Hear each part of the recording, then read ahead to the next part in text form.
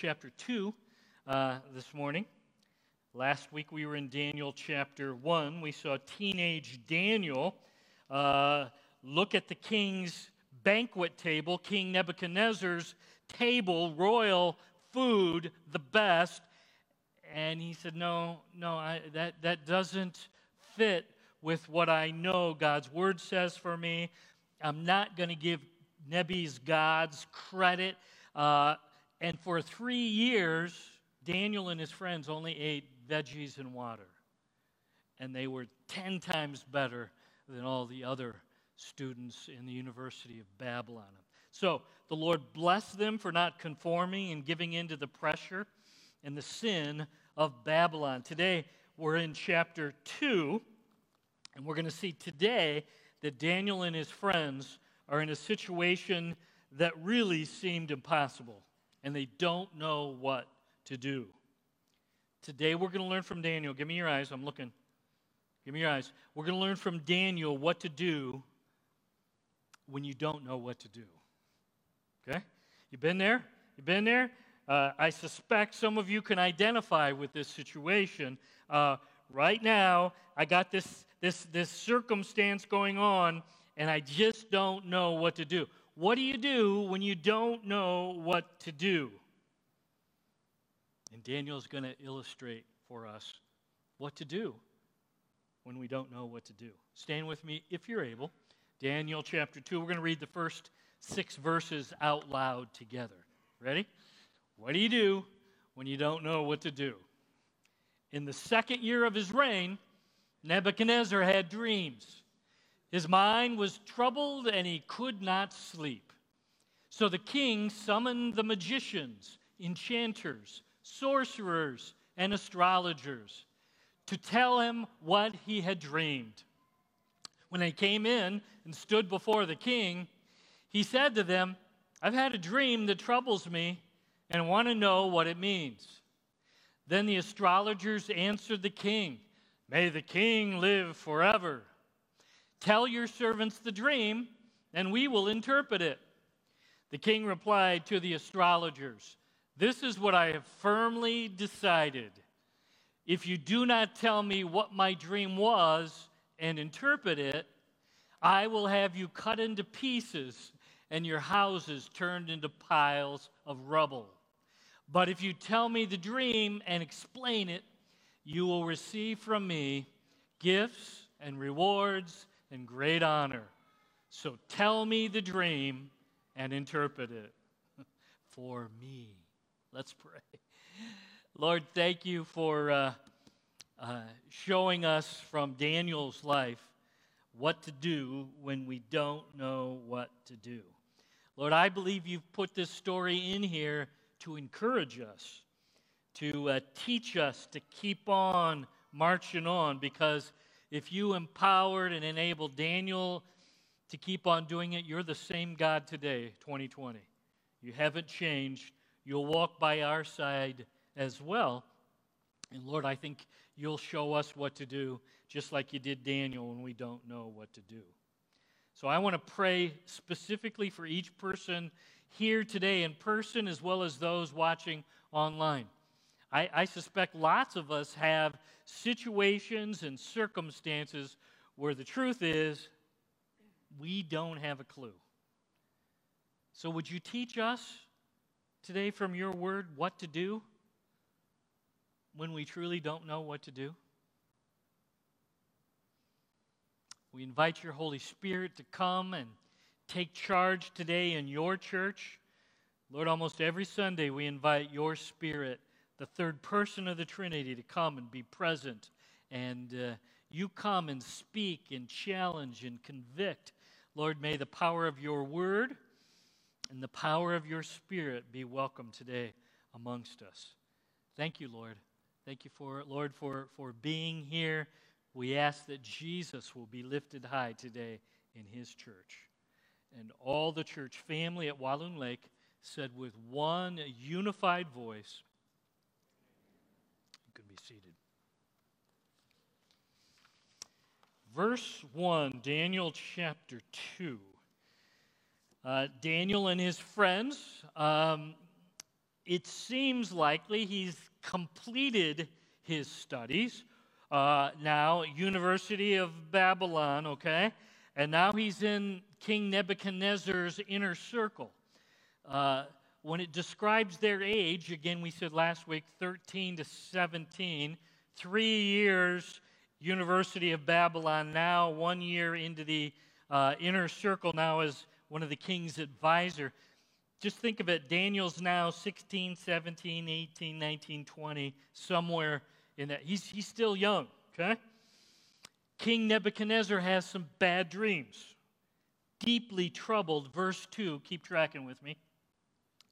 King invites in, it seems like his senior royal advisors, and commentators suggest probably these were the advisors he inherited from his father. His father, Nebuchadnezzar's father, was king, and now it's likely these advisors had come in and now are advising him as king as well. Okay? So the king's closest advisors are referred to, look at verse 2, as magicians, enchanters, sorcerers, and astrologers. Those are all folks associated with the occult. Did you notice that? All folks who are heavily influenced by satanic influence and strongholds, okay? Which tells us that at this time, Babylon was a pretty dark place spiritually. This time, Satan was active and seems to be fairly dominant in Babylon and in influence, okay? So King Nebi has some bizarre dreams, and now he wakes up, and we're going to see these bizarre dreams have some meaning because the Lord sent Nebuchadnezzar these dreams. We'll see that in 2 weeks. Next week, we're going to take a little break for Father's Day and talk about a message related to fathers. But we're going to see this dream that God sent was so troubling, he couldn't sleep. And the king is wide awake, middle of the night, and he says to himself, if I'm not sleeping, my high-priced advisors, they're not sleeping either. Okay? So if the boss says I'm not sleeping, then none of you are going to sleep either. So he wakes him up, verse 3, middle of the night, hey, smart guys, I've got this awful dream, and I want you, my royal smart advisors, tell me what my dream means. And verse 4, we're happy to, boss. We're happy to help. Tell us the dream, we'll give you the interpretation. And then, did you see the wrinkle as we read verse 5? No. I've made up my mind. You tell me what I dreamt and tell me what it means. This is a royal test. I think Nebuchadnezzar, he's testing his dad's advisors. You guys are so great.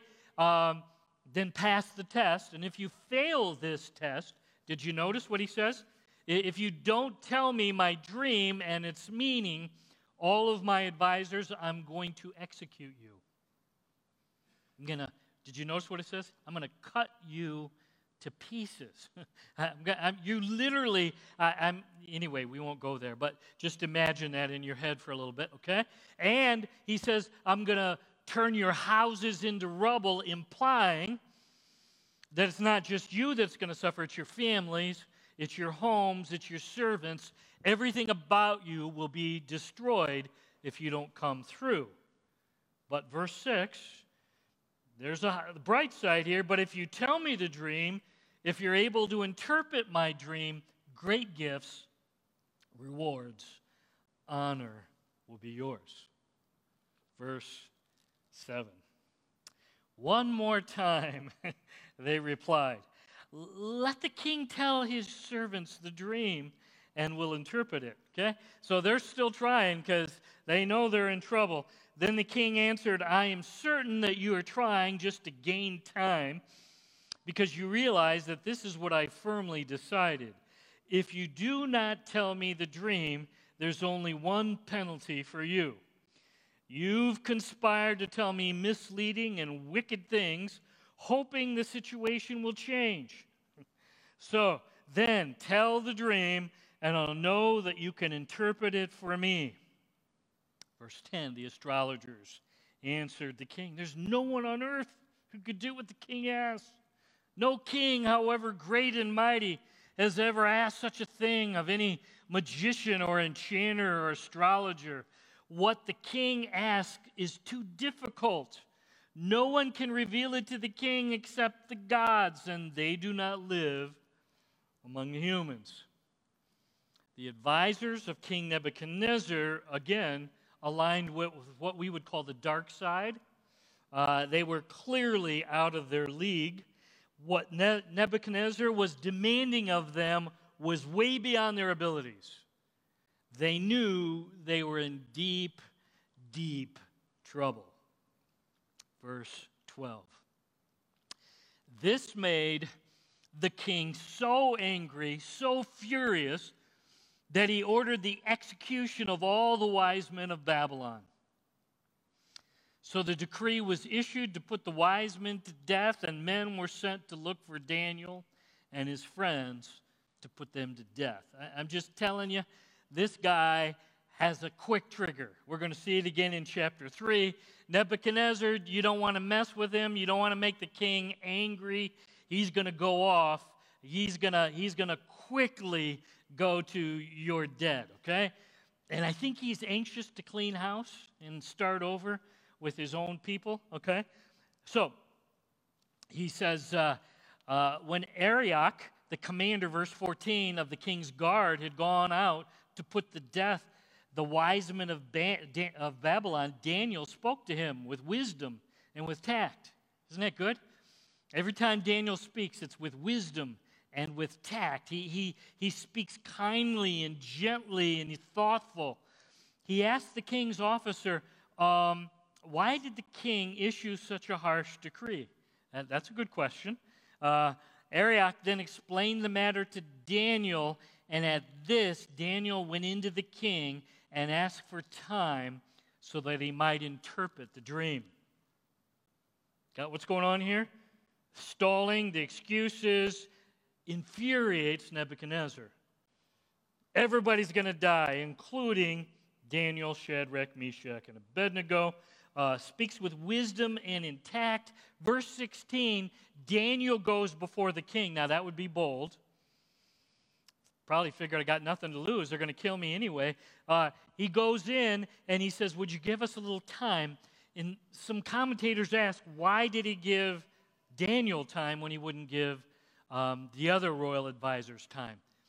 And some have suggested, I think this is probably true, he recognizes Daniel. Oh, yeah, you're one of my guys. You're one of the new guys that I brought in and I said was 10 times better. So it very well could be he sees Daniel and says, yeah, you're one of my guys. Maybe you'll do better than my dad's old guys, okay? So he goes and he says, please, would you give me some time? Now you're Daniel. Let's pick, you're 20 years old. And you're woken up in the middle of the night, you're about to die. You're going to be executed because your bosses failed. And you know you're literally going to die because you've seen others die because they failed Nebuchadnezzar. Okay? What do you do when you don't know what to do? So Daniel goes in, gets a little bit of time, but now he's still got the problem. Do you understand? What's he going to do? What is Daniel going to do to come through to know the dream and then its interpretation?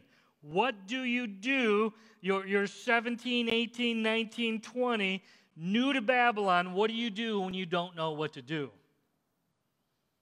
And I just wrote down some things. What are some things Daniel could have done? I think many of us, if we were in that situation, we would shake our fist at God and shout at him and say, this isn't fair.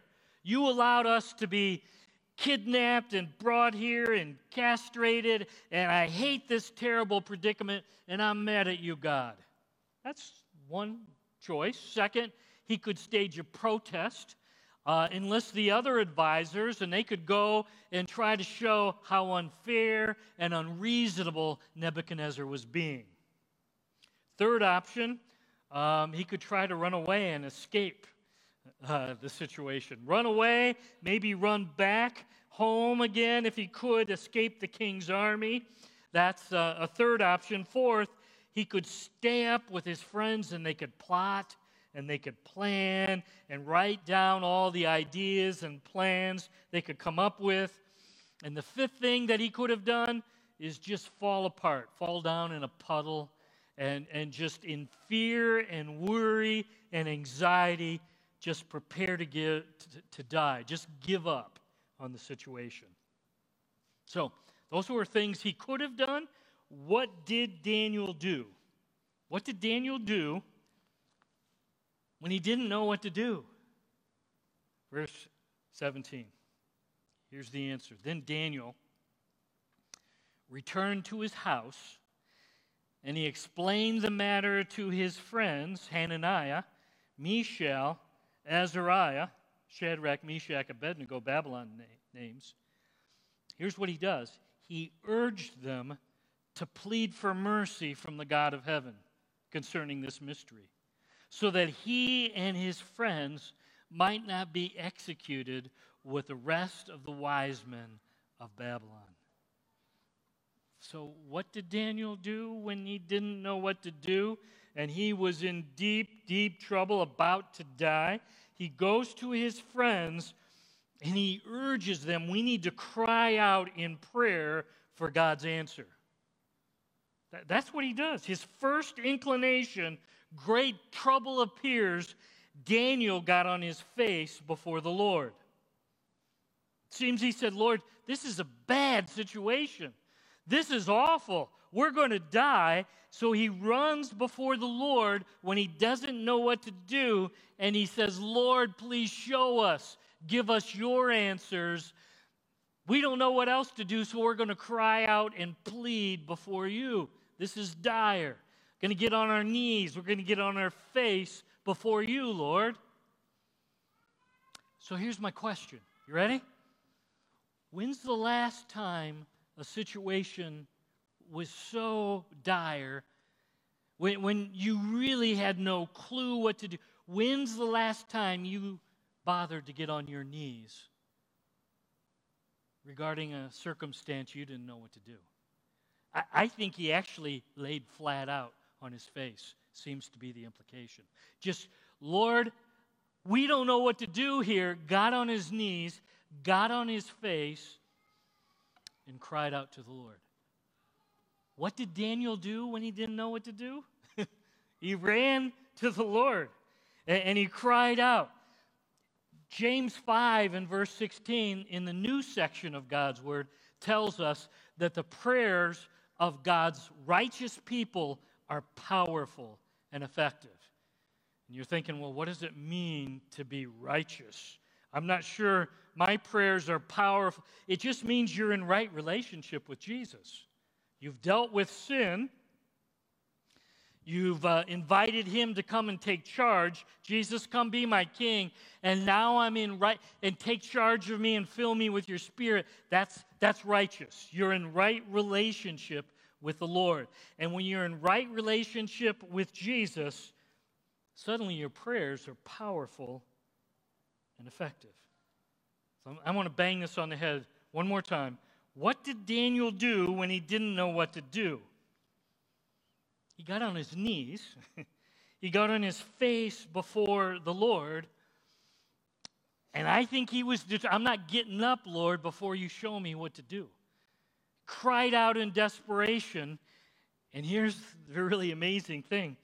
Verse 19, the Lord comes through. Here we go. During the night, the mystery was revealed to Daniel in a vision. During the night, while he was crying out, while he was praying in desperation, the Lord showed Daniel the answers. Showed him what the dream was.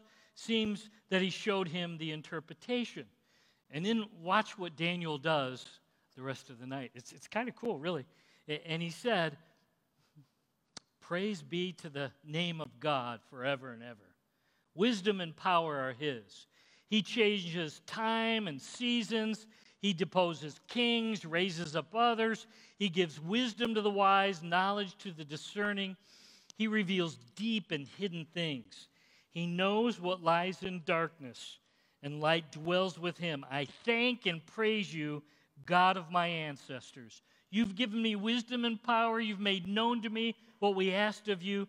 You've made known to us the dream of a king. Isn't that good?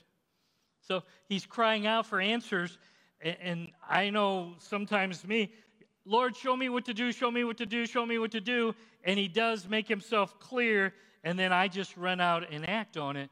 But I like the fact I need to learn.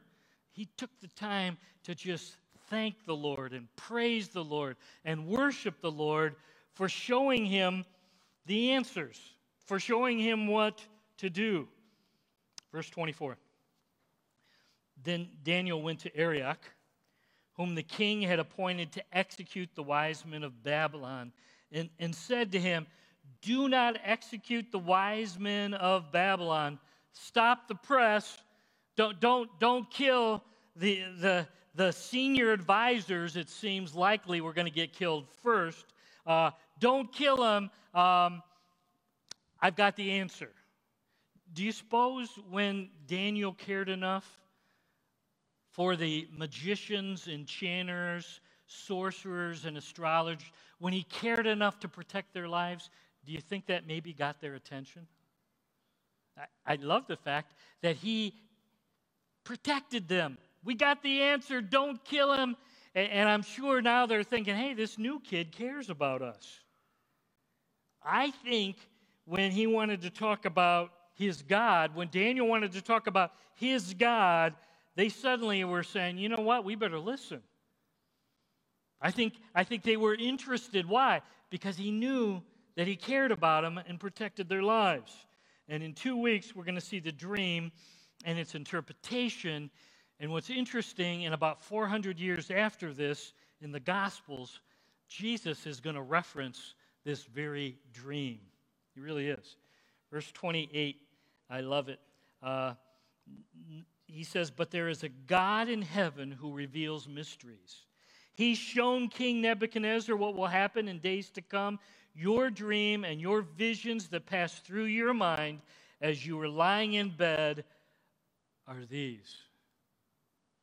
We can't go any further, okay? That's in 2 weeks, right, George? Okay? So you have to come back, and or you could actually start reading it and just keep on, and you could find out, and then you'll be all ready for when we come back in 2 weeks and look at the dream, and it's a good one. It's interesting.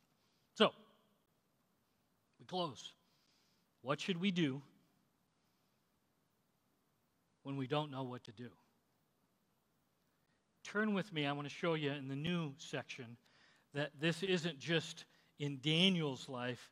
It's found in God's book, James chapter 1 and verse 5. Would you find that if you can on your phone in your Bible? James 5 and James 1, and verse 5.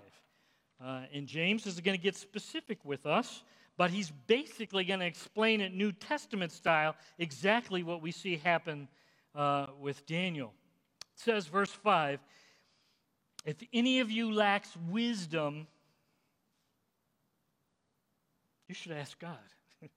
If any of you lacks wisdom, if you don't know what to do, if you don't have the answers, go ask God, who gives generously to all without finding fault, and it'll be given to you.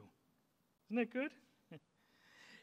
Ask God and ask Him and cry out to Him, and I would argue, follow Daniel's lead. Get on your knees, get on your face, cry out to the Lord when you don't know what to do. So I want to ask you right now, how many of you does this apply to? How many of you have a situation right now, I don't know what to do. I really don't know what to do in this situation. How many of you does this apply to? Can I see your hands? Go ahead. Okay. Most of us have something going on, okay? He says, if you lack wisdom, if you don't know what to do, run to God and ask in faith for wisdom. Now, here's the problem. We like to go ask experts today, don't we? I'll go ask, if I don't know what to do, I'm going to go ask a lawyer or ask a doctor or ask a trusted friend. Or here's a good thing. Ask the world of Facebook. Ask them what to do. Or ask your mom or your dad. Or here's another one. Go on Google and ask Google what you should do. Pastor Bob, we've had this. Go ask a pastor, okay? If you come to me and say, here's the situation and I don't know what to do, first thing, if God's word is clear on the subject or on your question, I'm going to say, well, here is what God's word says about the subject or the matter that you're asking about, okay? However, if what you're asking is a disputable matter, a Romans 14 issue, non-sin issue, where you could go a number of ways, you know what I'm going to say? I've said this thousands of times. You need to go and ask the Lord and wait for Him to show you the answer. You need to have the Lord make Himself clear to you. And I was talking to somebody this week about what I was preparing to say, you know, and I said, and you need to ask and seek and knock and see, Lord, show me what to do. And that person said, that's the hard part, is the waiting. Have you found that to be true? So you don't know what to do, and you're asking the Lord, you're asking and seeking and knocking, and you're saying, Lord, make yourself clear. Show me your wisdom on this specific issue. And the really hard part is the waiting. But I want to take you to one section of God's Word, 1 Peter 5. Would you find that in your Bible or on your phone? Because this addresses the waiting part, okay? 5 and verse 5b says, God opposes the proud, but gives favor, gives grace to the humble. Okay? So the first thing is you have to be willing to ask. Okay? Lord, help. It's humbling to admit I don't know what to do. I'm out of answers, Lord. Proud people say, I'll figure this one out. I'll find an expert. I'll just keep searching. Humble yourself, verse 6, under God's mighty hand. Humble yourself under God's mighty hand. Your hands, Lord, are mighty and awesome, and my hands are tiny and puny. And look what it says, 1 Peter 5. And He'll lift you up. When will the Lord lift you up? What does it say? When? In what? Okay? 3 of you know the answer. The Lord will lift you up. When does it say? In due time. Oh boy. That He may lift you up in your time, God's time. God's timing, and He'll lift us up. And in the meantime, while I'm waiting for Him to show me His answers, the natural thing is to worry and to be filled with anxiety and fear. Verse 7 says, so that's going to be normal while you're waiting for me to give you the answer in due time. Cast all your anxiety on the Lord Jesus because He cares for you. Jesus loves you sacrificially, unconditionally, eternally. And if you don't believe that, look at the cross. Tim made us a cross over here. That's the symbol. Does He love me? Oh, yeah. Prove that for all of eternity. So, what do you do when you don't know what to do? Something's troubling, something that I really don't know what to do. Get on your knees, get on your face, ask for wisdom and clarity. Lord Jesus, show me what to do in this time of need. Why does the Lord like us on our knees and on our face? Think with me. Because it keeps us humble.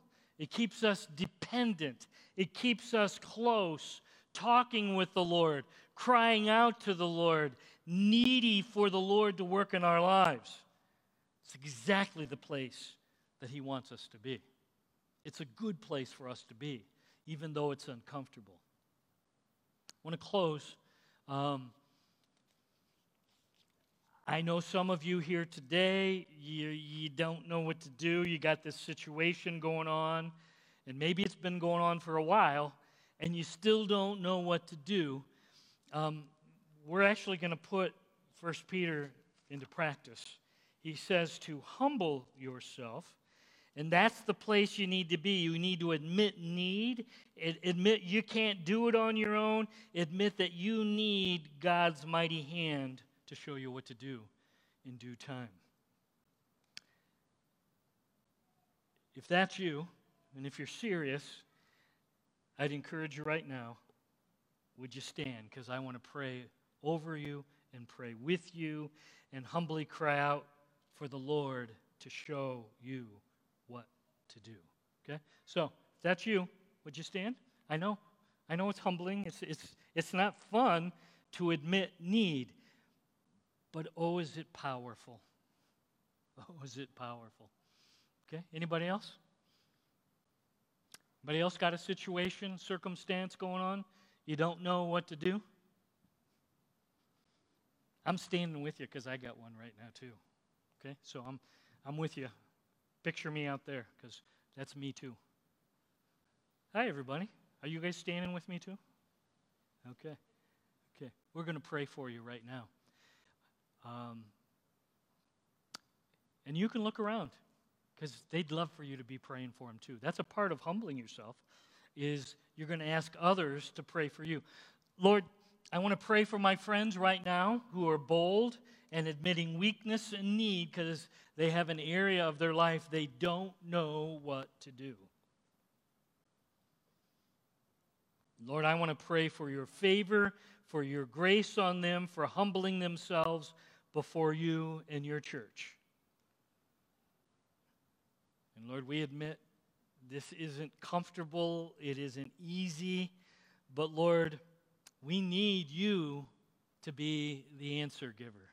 We need you, Lord, to show us exactly what you have in mind for us. And Lord, would you give us the strength as you show us your answers, what to do, and what our part in it is or might be, Lord. Help us, Lord, in faith to act. We're looking forward to due time. And while we're waiting for due time, Lord, help us to grow real close to you. Help our relationship to get strong. And Lord, my prayer for me and for all of the family here, would you help us to make our first inclination when we don't know what to do? Would you help us? First thing is to turn and run to you for answers. Help us to cry out, to get on our knees, to get on our face before you. Thank you for being an awesome God who cares about each situation. And I believe, Lord, you have answers in due time for each person standing.